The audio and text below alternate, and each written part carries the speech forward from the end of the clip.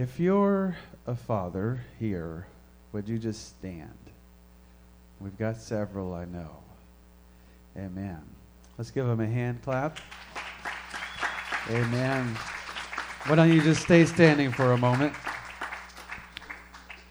I was reflecting a little bit today about my dad, and I'm thankful for him. I give him honor today. It's kind of funny, when you live far across the country, and those of you that have distance between you and your relatives, you can relate to this, but your schedules throughout the day don't always align, so that first thing in the morning for them may not be first thing in the morning for you, or vice versa. So I haven't got to speak to him yet, but I'm giving honor to my dad today, and I was just thinking about something, reflecting. I said something along these lines, I know, a few weeks ago in a message, but there were three things that the Lord just kind of brought back to me that I learned from him that honestly I don't even remember when I learned them. I just know that growing up in his house I learned them, and watching him and observing him. The first one was to love God. And I watched my dad love God, and it was clear, it was evident through his words, through his actions, through his attitude. It was very clear that he loved God and put him first in everything.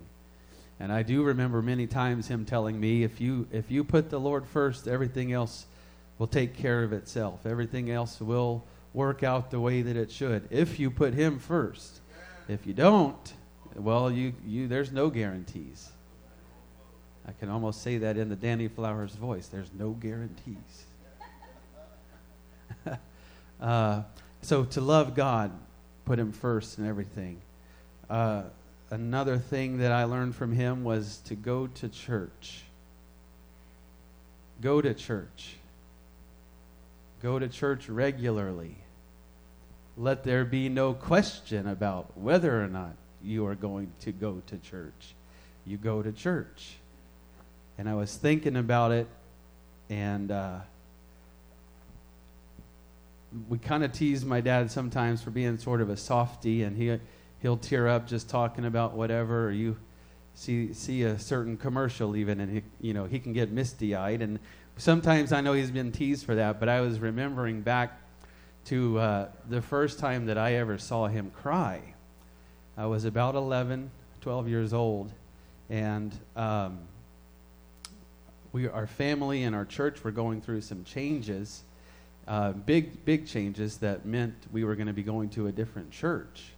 And to me, that memory in my mind now is marked and linked to how serious my dad took our church, where we went to church, that we went to church, what we did at that church, our involvement, our commitment. It wasn't a light thing to him. So I know that in that season he was praying, he was seeking the Lord, he was making it of utmost importance to know that, yes, we're going to go through a little bit of a change in this season of our life as a family, but we're still going to go to church. Amen? And then the third thing that he taught me was you're going to go to work. You will go to work. Even if it's just you're going to go to work, because I'm not always going to support you. So you're going to be supporting yourself. But if you get married, if you have a family, you're going to go to work because you will be supporting them. Now, I know you fathers are standing, but I'm talking to everybody here with all of these comments. Amen? So I'm appreciative of that. I give thanks and honor to my father. I give honor to all of you. And you are great men and great fathers. But today you are good, too, because I have a Mr. Goodbar for each of you. So, You're not downgraded from great to good, but you are good as well. These are for our misters here today. I appreciate you, gentlemen. Now, there's going to be some left over, and we honor all of our men today, so men, don't leave here without one. Yes, sir, I appreciate you. If you got one, you can be seated. That's going to make the rest of my job easier. Don't put it in your pocket and keep standing. I appreciate you. Amen. Why don't we give our fathers a hand? We love them. Oh. Amen. Amen. Let's dismiss our children to their classes, our youth class as well. Amen. God bless you all.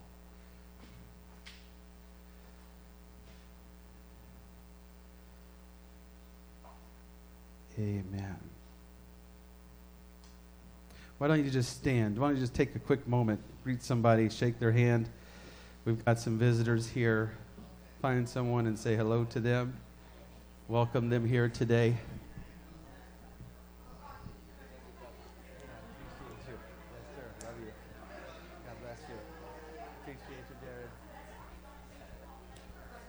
Oh, hey there.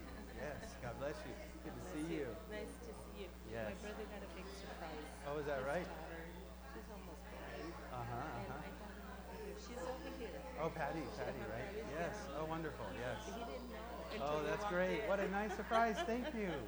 Thank you Happy for Father's bringing Day. her. Thank you very much. That is wonderful.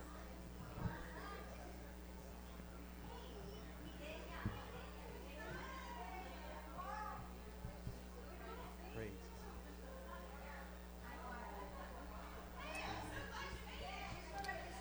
Amen. Amen. Praise God.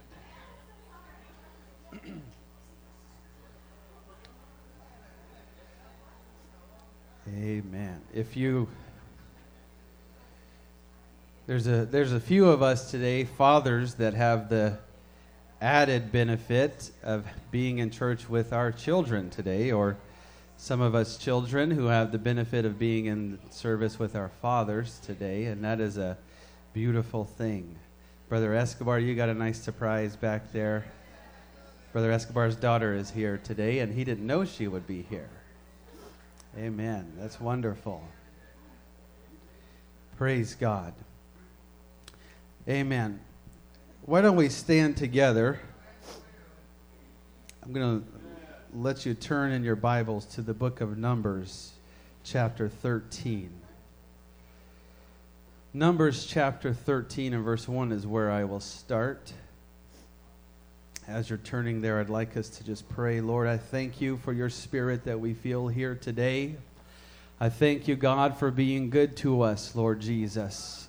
Thank you, God, for all of your goodness, all of your mercy, all of your blessings to us, Father. We are thankful for it, Jesus. We thank you for being our heavenly Father, Lord.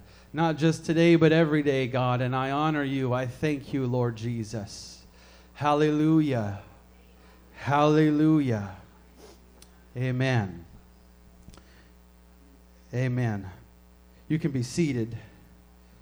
We're going to read from Numbers chapter 13. When we get there, you'll see some of the elements of this here today. Because it's Father's Day also, I was thinking back about things I've heard it taught and explained from the Bible, that if you're a part of the church, whether you know it or not, you have a father and a mother that are representing the spiritual covering over you. The Father, your Father, our Father, is the Lord. He's the creator. He's the author, the generator. He's the beginning. But it's not like he just did his job at the beginning and now he's gone. No, he fathers us. Every day he fathers us. If we let him, he would fulfill that role of father, especially spiritually in our lives, all day, every day. He wants to be. He even said it all the way back about the children of Israel. I will be a father to you, and you will be my children. And I want this to be from now on, forever. So we have the spiritual father, and then we have the spiritual mother, which really is the church collectively. The church ought to be fulfilling a role in every individual's life of what a mother does. A mother supports, a mother nurtures, a mother empathizes, shares, and helps build that relationship. So if you don't have either of those today, I feel encouraged. I'm encouraging you, connect with the church, and you will get what you need from the church. Connect with the Lord, and you will get what you need from the Lord. Amen? No show of hands or whatever, but we probably know some kids, maybe some teenagers, young adults that decide, I don't need anything else. I'm good. You raise me up to this point, I'll take it from here forward. What they do is they sever off that relationship. And my strong encouragement to you today is don't sever off a relationship, either from the spiritual father or the spiritual mother. Amen? Now, I'm not intentionally trying to link these two, but there's a passage here in Numbers 13 where really all throughout the Lord choosing the children of Israel, working with them, leading them, you see him work in the role of the father throughout, especially when he speaks, and he speaks sternly at times. I want to look at this story with the help of the Lord, and I want to first ask you the question, do you know why? You don't have to answer this out loud. If you think you know, then you'll find out if you know by the end. Do you know why the children of Israel wandered in the wilderness for 40 years? All right? Do you know why? 40 years. Why was it exactly 40? Was it exactly 40? How did they get to that number? 40 years. Remember, the Lord took them out of Egypt. He said, I'm going to take you to a land that I've promised you. By the way, the land is not a 40-year walk from here to there, distance-wise. It's much shorter than that. So if your thought was, well, that's how far away it was, no. They could have been there a lot sooner. But he said, I'm going to take you to a land flowing with milk and honey, this promised land that I have for you. Once they got out of Egypt, you know the story about the plagues to get them out, and then the crossing of the Red Sea, the Lord providing that miracle to save them from Pharaoh and the Egyptians. Once they got out of there, they start to set up their new country, their new system, their new form of everything that they are, because they weren't a people and then they were a people, a community. They needed government. They needed leaders. They needed direction. They needed communication systems. So the Lord takes a little bit of time and establishes all of that. Once they're outside of Egypt, He's going to be your leader. He's going to... I talked about this a while back. Remember, blow the trumpet this many times, and it means this. Blow the trumpet this, and it means... They're establishing, they're setting up that order. And also, the Lord is giving Moses instruction for how to build a tabernacle for the presence of the Lord, because they know the Lord's got to be with us or none of this is going to work. So they're setting up how to do all of these things. They get to the place where the Lord says, okay, now I want you to stop and I want you to send in some men to survey the land that I'm going to give you. They had to be relatively close in order for that to happen, right? It's not like you guys got 40 years and come back to us. No. And I'm giving you a little spoiler alert, because I think probably this is just from learning this as a child and trying to reconcile how this all happened. In my head, I thought, well, they went through the wilderness 40 years. They were there a long time. When they finally got close to the land, then they sent some spies to the land. That's really not how it happened. That's your spoiler. So Numbers 13, verse 1, the Lord spake to Moses and said, Send thou men that may search the land of Canaan, which I give unto the children of Israel. Every tribe of their fathers shall you send a man, every one a ruler among them. Then it lists through these next verses the 12 that went. Verse 18, if you'll jump down there, further instruction from the Lord. It says, And see the land, what it is, and the people that dwell therein, whether they be strong or weak, few or many. You think the Lord doesn't know who's there? You think the Lord doesn't know what the land is like? No, but his instruction to Moses is, you send these men and tell them to see what they see. All right? I want my men, I want these 12 spies to go in there and survey and then come back. And this is the report we want to know. What's the land like? How many people are they? Are they strong people? Are they weak people? Verse 19. And what the land is that they dwell in, whether it be good or bad. What cities they have that they dwell in. If they live in tents or they live in strongholds. We don't know what it's going to be like, so get up there and find out. Verse 20, what the land is, whether it be fat or lean, whether there be wood therein or not. And be ye of courage, bring the fruit of the land. Now the time was the time of the first ripe grapes.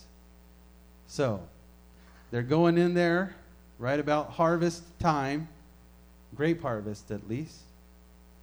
And he says, go survey it, bring us back some fruit as proof, and then we're going to see what kind of report we get. Verse 27, if you will. They came back to the land. Verse 27, they told Moses and said, we came to the land where you sent us. Surely it flows with milk and honey. I didn't know it until I saw it. But there really is a land, and it's flowing with milk and honey. And this is the fruit of it. They cut down some grapes from it, showed it to them. Verse 28, nevertheless, but the people are strong that dwell. Remember Moses, you told us that was one of the things to find out if they're strong or weak. Well, they're strong. So do with that what you will, but they're not weak. They're strong. And the cities, they don't dwell in tents. They don't got these little huts. No, the cities are walled and very great. And moreover, we saw the children of Anak there. We'll get to that one in a minute. Verse 29, the Amalekites dwell in the land of the south. The Hittites and the Jebusites, the Amorites, they dwell in the mountains. And the Canaanites dwell by the sea and by the coasts of Jordan. Not only do you have the children of Anak, but you've got this tribe that lives over here, this one that lives over... It's basically like already established territory. And this group knows that's where they live, and this group knows where that's where they live. And they've got their confines already. They've got their boundaries drawn up, and this one's over here. So I guess my report back to you is they are all set the way they are. There's no room for us. It's not like they had this little, in Israel, or in Egypt, we had this place called Goshen. That was our own special land. Trace that way back to Joseph and his descendants. And so there's no Goshen there. We didn't see a spot where this one was preserved for us by the Lord. No, it's all taken. It's all spoken for. Verse 30. And Caleb, one of the spies, stilled the people before Moses and said, let us go up at once and possess it. for we are able to overcome it. Whew. That's a little bold, don't you think? Especially after that land of, well, they got this one over here and this one over here, this one over here. He says, nope, I'm ready to go. Let's go do it because the Lord is with us. Verse 31, but the men that went up with him said, we are not able to go up against the people, for they are stronger than we. Verse 32, and they brought up an evil report of the land, which they searched, to the children of Israel, saying, now notice they went from talking to Moses about it to talking to the rest of the people about it.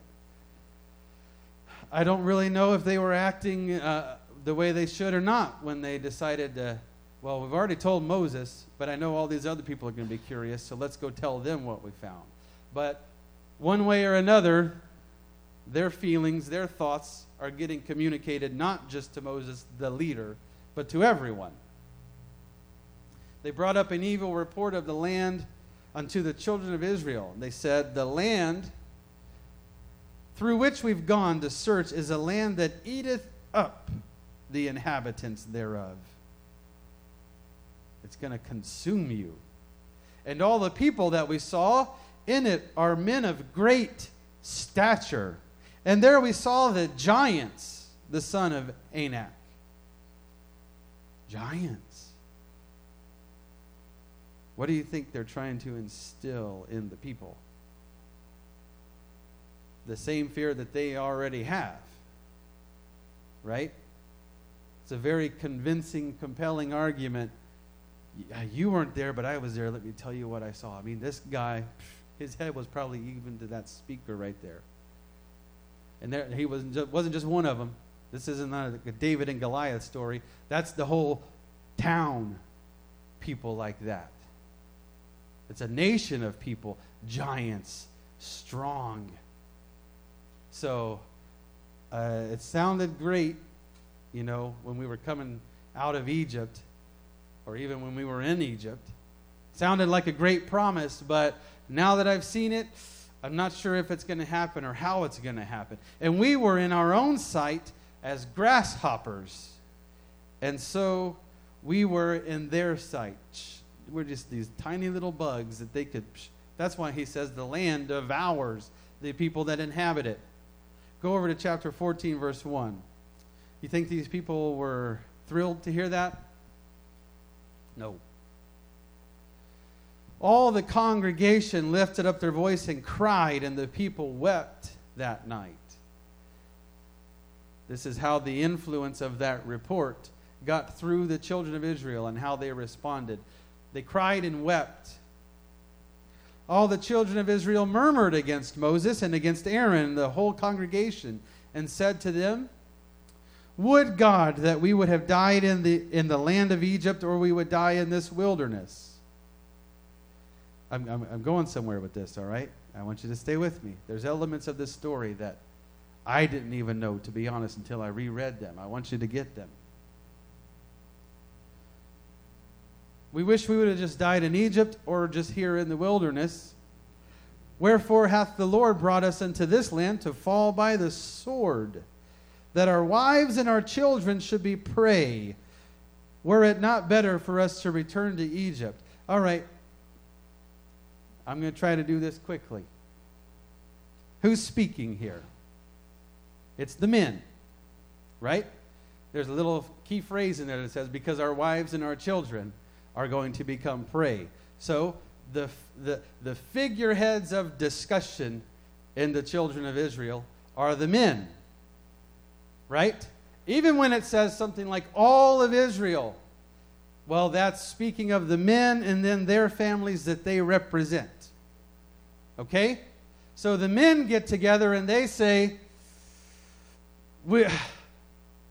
you brought me out here, Lord, to take me up against a nation of giants that are just going to wipe me and my family off the earth. What kind of plan is that? Why would you do that to me and my family? That our wives and our children should be prey. Were it not better for us to return to Egypt? second guessing the Lord is never a smart decision. Now, I mean, you can be honest in your conversation with the Lord. I believe He honors that forthrightness between you and Him when there's a close relationship that says, don't you remember that I used to have a job in Egypt? Don't you remember that my family used to have a place to stay? And we had food and we were taken care of? Don't you? But if you go up to everybody else and say, the Lord must not know what He's doing because I had a job and my family had a place to stay and we had food to eat. That's a different attitude. That's a different conversation and a different result than a one-on-one honest conversation with the Lord. All right? Verse 4. They said to one another, let us make a captain and let us return to Egypt. Let's appoint a new leader. Moses, you had your try. It didn't go well. Let's appoint a new leader. He'll take us back to Egypt. Verse 5, then Moses and Aaron fell on their faces before all the assembly of the congregation, the children of Israel. Verse 6, Joshua, the son of Nun, and Caleb, the son of Jephunneh, which were of them that searched the land, rent their clothes. And they spake unto all the company of the children of Israel, saying, the land that we went through is an exceeding good land. I was there too. I saw it. And I'm telling you, it's a great land. Verse 8. If the Lord delight in us, He will bring us into this land and give it to us. A land that flows with milk and honey. That phrase right there, if the Lord delights in us, is the key. I honestly don't believe that the rest of the children of Israel believed that the Lord delighted in them. Caleb and Joshua didn't have to convince them that it was a good land. They saw the grapes themselves. That was all brought back. The evidence was there. It's good land. What they had to try to convince them was, the Lord will give it to you. He really will take care of you. He really will make a way for you to have what He wants you to have. Oh, that sounds great, brother, but I don't know about that. I'm not convinced. You follow me? If the Lord wants us to have it, we'll have it. I'm pretty sure the Lord wants us to have it, because do I need to tell you about all the plagues again that He miraculously caused to happen and then stop happening to get us to this point? Was that not enough proof for you? I'm pretty sure He wants me to have it. He didn't kill my son. He spared my eldest when all the others were dying. That's some pretty good proof that He's got something for me. He didn't turn my water into blood when He did that for everyone else. That's some pretty good proof to me that the Lord has something for me. And He delights Himself in me. Confidence. Everybody say confidence. That's the one thing that these two men had that the rest did not. Everything else in the picture is the same. They all lived in the same place. They all walked through the same Red Sea. They all went and spied the same territory. Two came back with confidence. The Lord wants us to have this. And the other 10 came back saying, I just don't see how it's going to happen.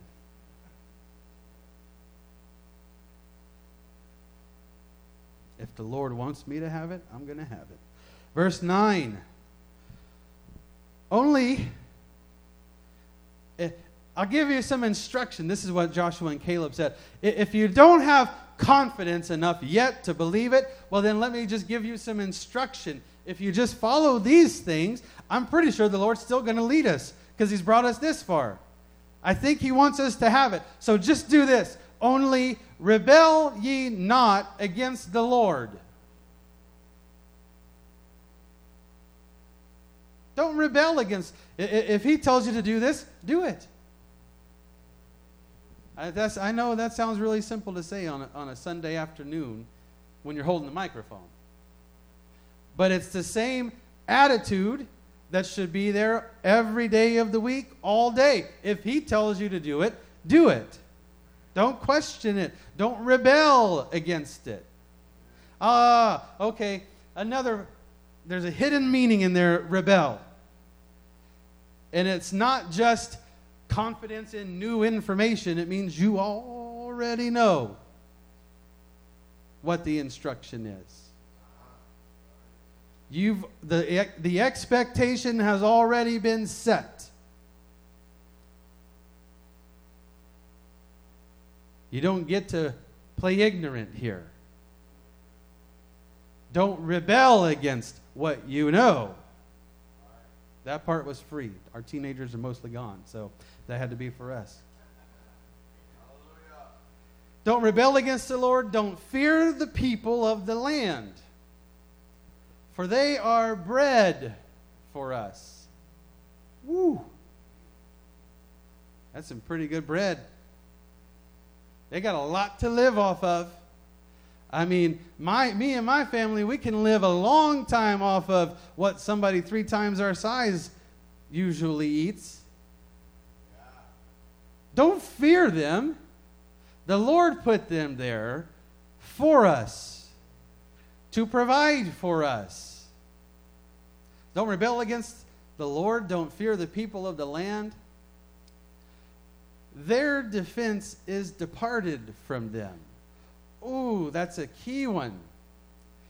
It wasn't a part of the instruction to go survey their armies and their defense systems and their, how many horses, how many chariots, how many cannons, how many arrows, bows, whatever. No. They're not even, these men have been through enough to know. I watched all of Pharaoh's army drown in the Red Sea. And I'm telling you what, Egypt had far more abundance of army, of defense, than what any one of these nations has. So if the Lord is not for them, their defense is departed from them. Even if they all take up swords, shields, arrows, and bows and point them right at you, their defense is parted from them.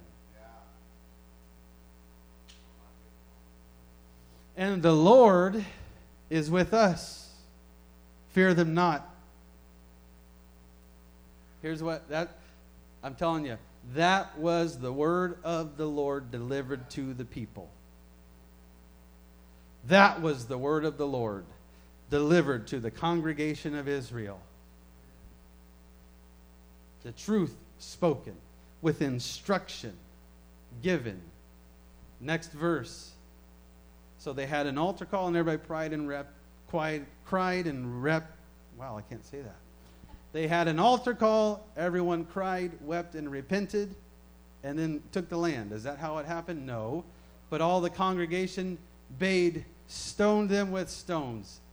They decided, these 2 guys are crazy talkers. They don't know what's right, what's true. We need to get rid of them now. Stone them. Literally, that was their response to the Word of God. Your response to the Word of God matters. Not just a little bit.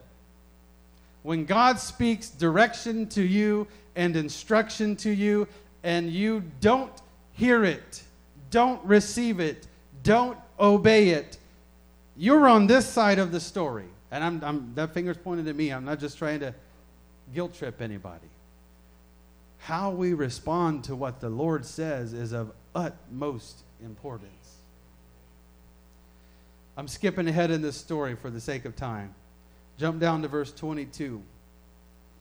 we're jumping from here to verse 22, and we're skipping over some of the one-on-one conversation that the Lord has with Moses about this.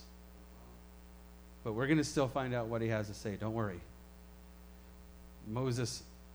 God appears to Moses and starts talking to him about, this is not looking good. This is the Lord speaking here, he says.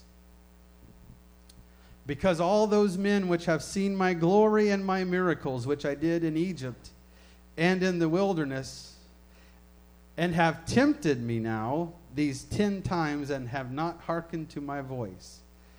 That's the reason why I'm going to do what I'm going to do, because the men that I pulled out of Egypt are continuing, he says, to tempt me. That means that's not a good... Sure, you passed that test, but it wasn't good enough proof for me. I need another one. Okay, here. Sure, you passed that test, but it wasn't good enough proof to me. I need another one. Okay, I'll do this. Same thing, same thing, same thing. You think the Lord just wants to go on with that forever and ever? Is that a relationship with the Lord? Constantly prove yourself? Constantly do miracles? I'm not going to be satisfied until you've proven beyond all of my doubts and then some, you're really who you say you are. The Lord says, I've had enough of this. I've spoken to them before. I've shared with them before. They know my voice. They know my word. They know my direction. They know all of it. They just are not listening. Because they've done all that. Verse 23. Surely they shall not see the land. Now, okay, let me just pause.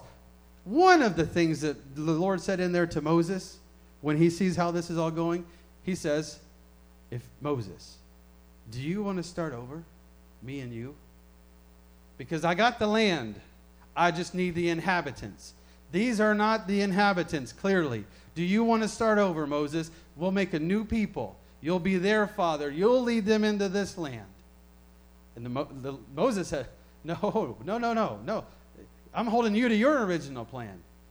If you kill all these people just before you take them into the land, then all the Egyptians and everybody else that knows about all this story, they're going to say, God couldn't get the people into the land, so he had to kill them. That's a nice little sidebar. But so the Lord says, okay, these guys, this generation, will not see the land, which I swear unto their fathers. Neither shall any of them that provoked me see it. Verse 24, but my servant Caleb, because he had another spirit with him, hath followed me fully. Him will I bring into the land. His seed shall possess it. Verse 30, jumping down again. Remember that question I asked you at the beginning? Do you know why they wandered in the wilderness for 40 years? We're getting the answer. This is the unfolding of the answer. Doubtless you shall not come into the land concerning which I swore to you, save Caleb and Joshua. Verse 31, but your little ones, which you said should be a prey, them will I bring in, and they shall know the land which you have despised. This is powerful. This is the Lord, not me. The only thing that's going to save your children is the fact that they are too innocent to despise the thing that I have for them. And you despised it.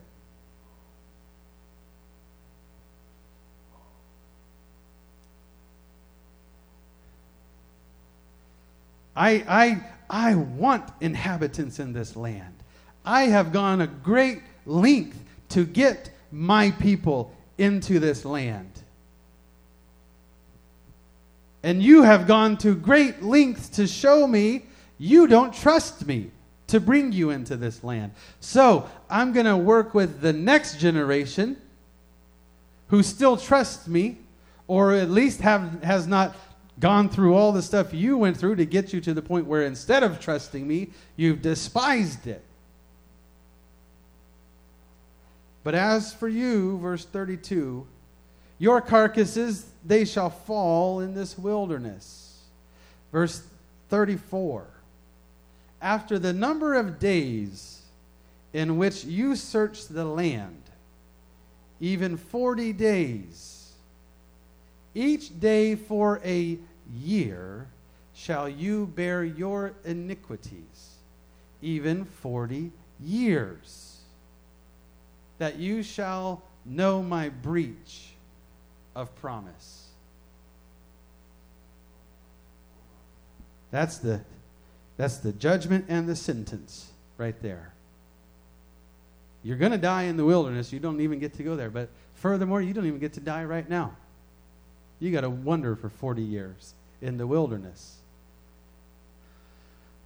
I know it sounds kind of harsh. To each his own with that one, because this is the word of the Lord. Verse 36. It's clear the judgment and the sentence have been passed. Now, look what they say. I'm trying to come to a close. I'm aware of the time. I want you to see what they say when the Lord says, time's up. You had your opportunity and you missed it. Now watch what they say. The men which Moses sent to search the land who returned made all the congregation murmur against them by bringing slander upon the land. Even those men that did bring up the evil report died by the plague before the Lord. But Joshua and Caleb, which were of the men, lived still. And Moses told these sayings to all the children of Israel. The people mourned greatly. That's nothing new. Verse 40. This is new. I mean, newish. They rose up early in the morning. Ooh, serious all of a sudden, are you? You didn't sleep in today. You rose up early to try to do what you're going to try to do. They rose up early in the morning and got them up into the top of the mountain where everybody else was sent to go spy. We're all going to go. We'll do it. They said, lo, we be here. We're here. We're all here. We're ready to go. We're ready to get into the land, right? We're ready to follow the voice of Caleb and Joshua when they said, let's go, let's do it. Really? I can imagine Joshua and Caleb just watching them hike up that mountain.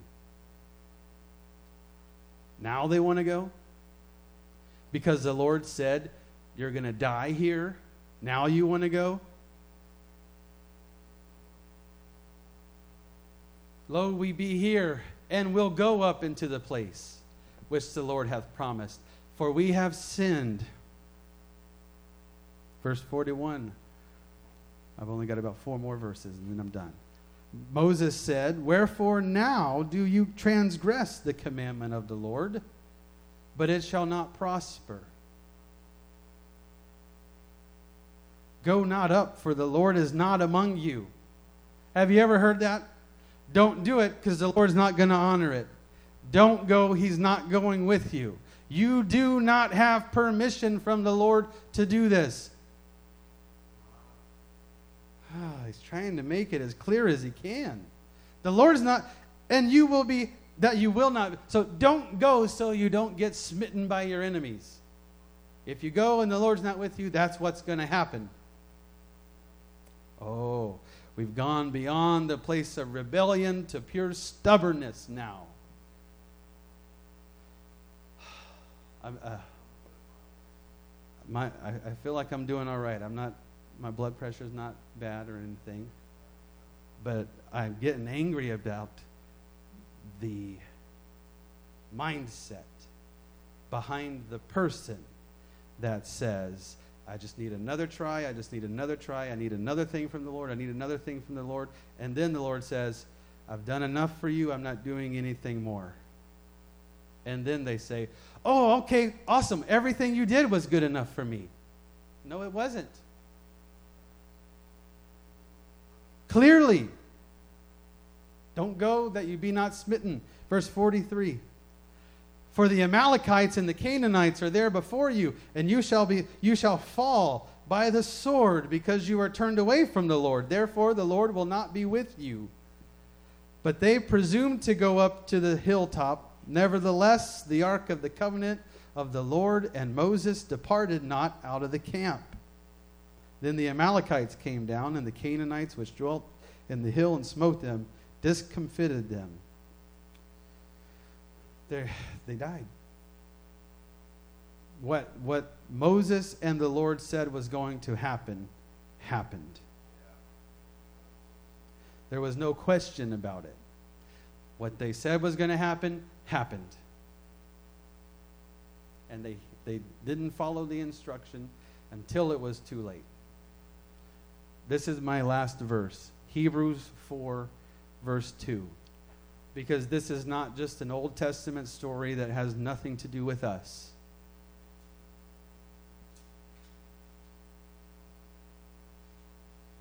This is a depiction of the Word of God coming to you and me and how we respond to it. For unto us was the gospel preached, as well as unto them. But the word preached did not profit them. They heard the exact same word, but it didn't work for them. It didn't help them. Not being mixed with faith in them that heard it. I'm leaving off this Israelite Canaan thing, and now I'm talking about you and me and the Word of God, the gospel preached to us. Every single one of us in here, we've heard the gospel preached to us. We may not know a lot about the Bible, but we know enough to know what's right according to what God says and what is not right according to what God says in His Word. How are we going to respond? Are we going to respond with, yeah, I think that sounds pretty good. I just need you to do this to prove it. Oh, you did that? Okay, thank you for doing that. Now, can you do this to prove it? Oh, that's good. Wow, you're pretty good at this. How about, can you change this situation if this is really you? Oh, you changed that. How about give me one more day to live if you're really God? We're here today. And the Lord says, I'm God, I can do anything I want to, and I can prove as many times as I want to you that I am God. But I have set precedent upon precedent in my word and throughout time that I change not. You can stand with me.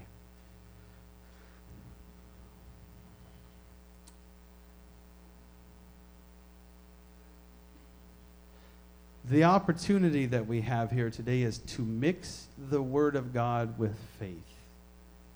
Faith means I can't explain it all. I probably can't even comprehend it all, especially not to such a great degree that I can explain it to somebody else. But I have heard it and I believe it. That's faith. I've heard it and I believe it. What I'd like us to do is just take some time and express some faith to the Lord if we can do that. I've heard your word, God, and I believe it. I know even if it's about a specific situation, maybe you've been praying, I need the word of God for this situation. I hear your word and I believe it. Or I'm going to keep praying until I hear your word, but you know what? When I hear it, I'm going to believe it. I'm going to follow it. Amen. Every eye closed. Jesus, Lord, I believe in the truth of your word. God, I believe in everything that this book tells me. God, all these things that show us who you are. all these things that show us what you've done, what you will do, what you're willing to do, God. I believe all of it. I trust that it is from you. It is the holy Word of God. It is the inspired Word of God, Jesus. And I believe that it applies to my life individually, Lord, because only you know all of the details of every circumstance that I'm facing right now, Lord. Nobody else could even try to understand it all, Lord. But you know it all, every detail, everything about it, Lord Jesus. Lord, that's why I put my faith in you. God, that's why I put my trust in you today, because I know, Lord Jesus, that you will make a way. Because I know that you will make a way when there seems to be no way. In the name of Jesus, I'm opening these altars right now. I'm asking you to find a place and pray. Let the Lord minister to you and your need, to you and your situation. Whatever you want to bring before the Lord and say, Lord, I'm looking for an answer in this situation. God, I'm looking for a way in this situation, God. I've tried to make it happen on my own and I cannot. So I'm done, Lord, trying to look for proof or evidence. Lord, I'm done trying to look for arguments, Jesus, and I'm putting my faith in you. I'm putting my faith in you today, Lord. In the name of Jesus, come on, let's pray together.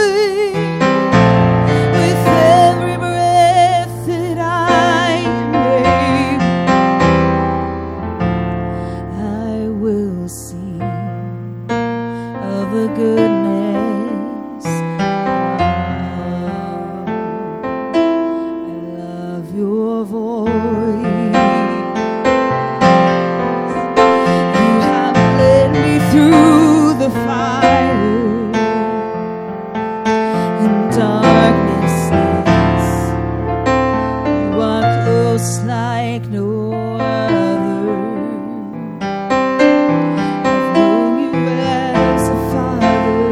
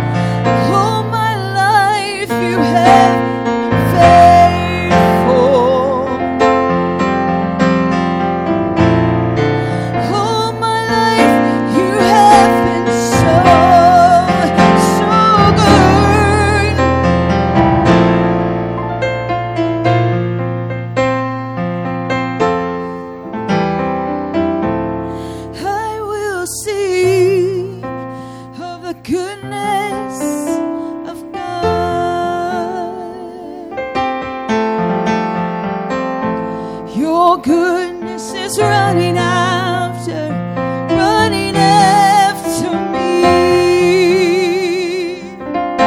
Your goodness is running after me. With my life laid down, I'm surrendered now. I give you everything. Your goodness is running after me.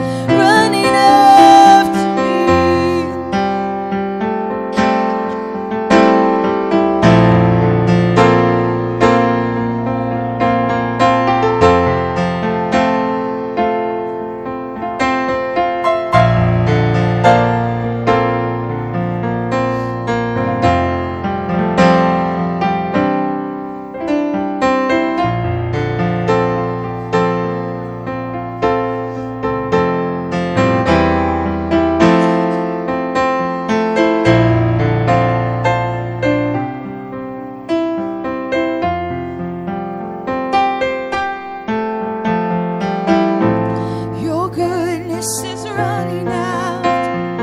It's running after me. Your goodness is running after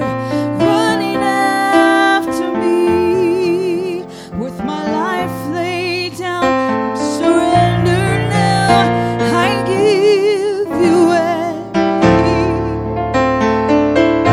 Your goodness is running after me.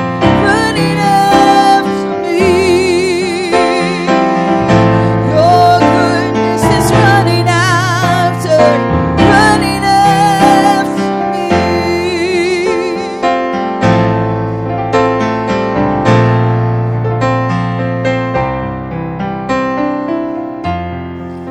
With my life laid down, I'm surrendered now. I give you everything.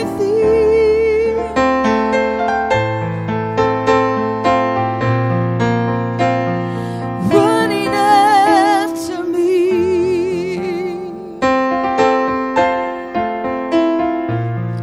And all my life you have been faithful. All my life you have been so good.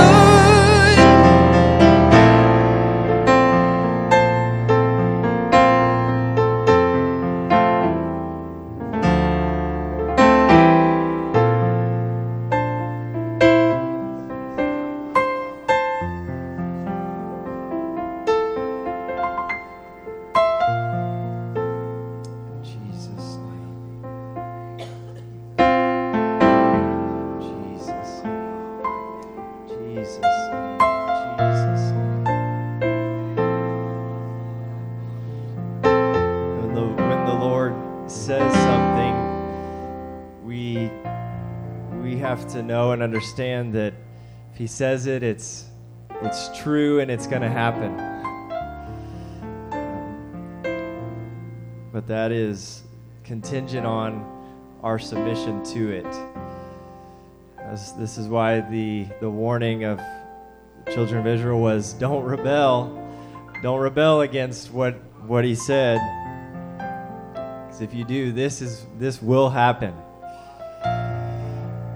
And I'm afraid sometimes that we believe His word and we believe that, well, He said it, so it's going to happen no matter what, so I can do whatever I want. And it's still going to happen because God said it. The book of Romans, chapter 1, it talks about those that were living in unrighteousness. They had all the signs of God there that in nature and all the things that expressed who God was and the fact that He was true and His existence was all there right in front of them. But it says that their unrighteousness held or suppressed the truth. And so then there came a point where in their unrighteousness, God gave them over to their desires. He gave them over to the things that they preferred to do, which was worshiping the creation above the Creator.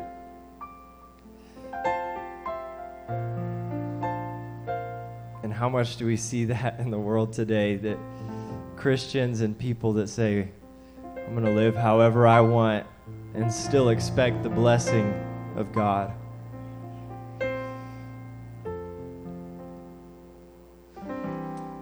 It's not how it works. It's not how it works. And one more time, can we just thank the Lord this morning for His conviction, for His word.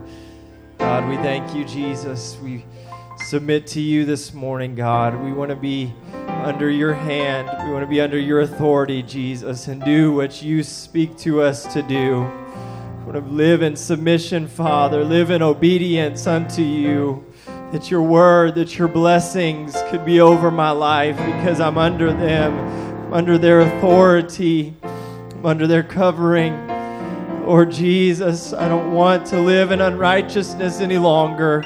But I pray that by your Spirit, by your word, that you would pull us out of unrighteousness, pull us out of darkness, Jesus. Pray that we'd submit to and come under your light, come under the gospel and the righteousness of you that is revealed through your gospel. In the name of Jesus, I pray. In the name of Jesus. Amen. Have a blessed Father's Day, blessed rest of the weekend. To all the fathers, thank you for being dads. We love you all. Pray you have a great rest of your day. Amen. God bless.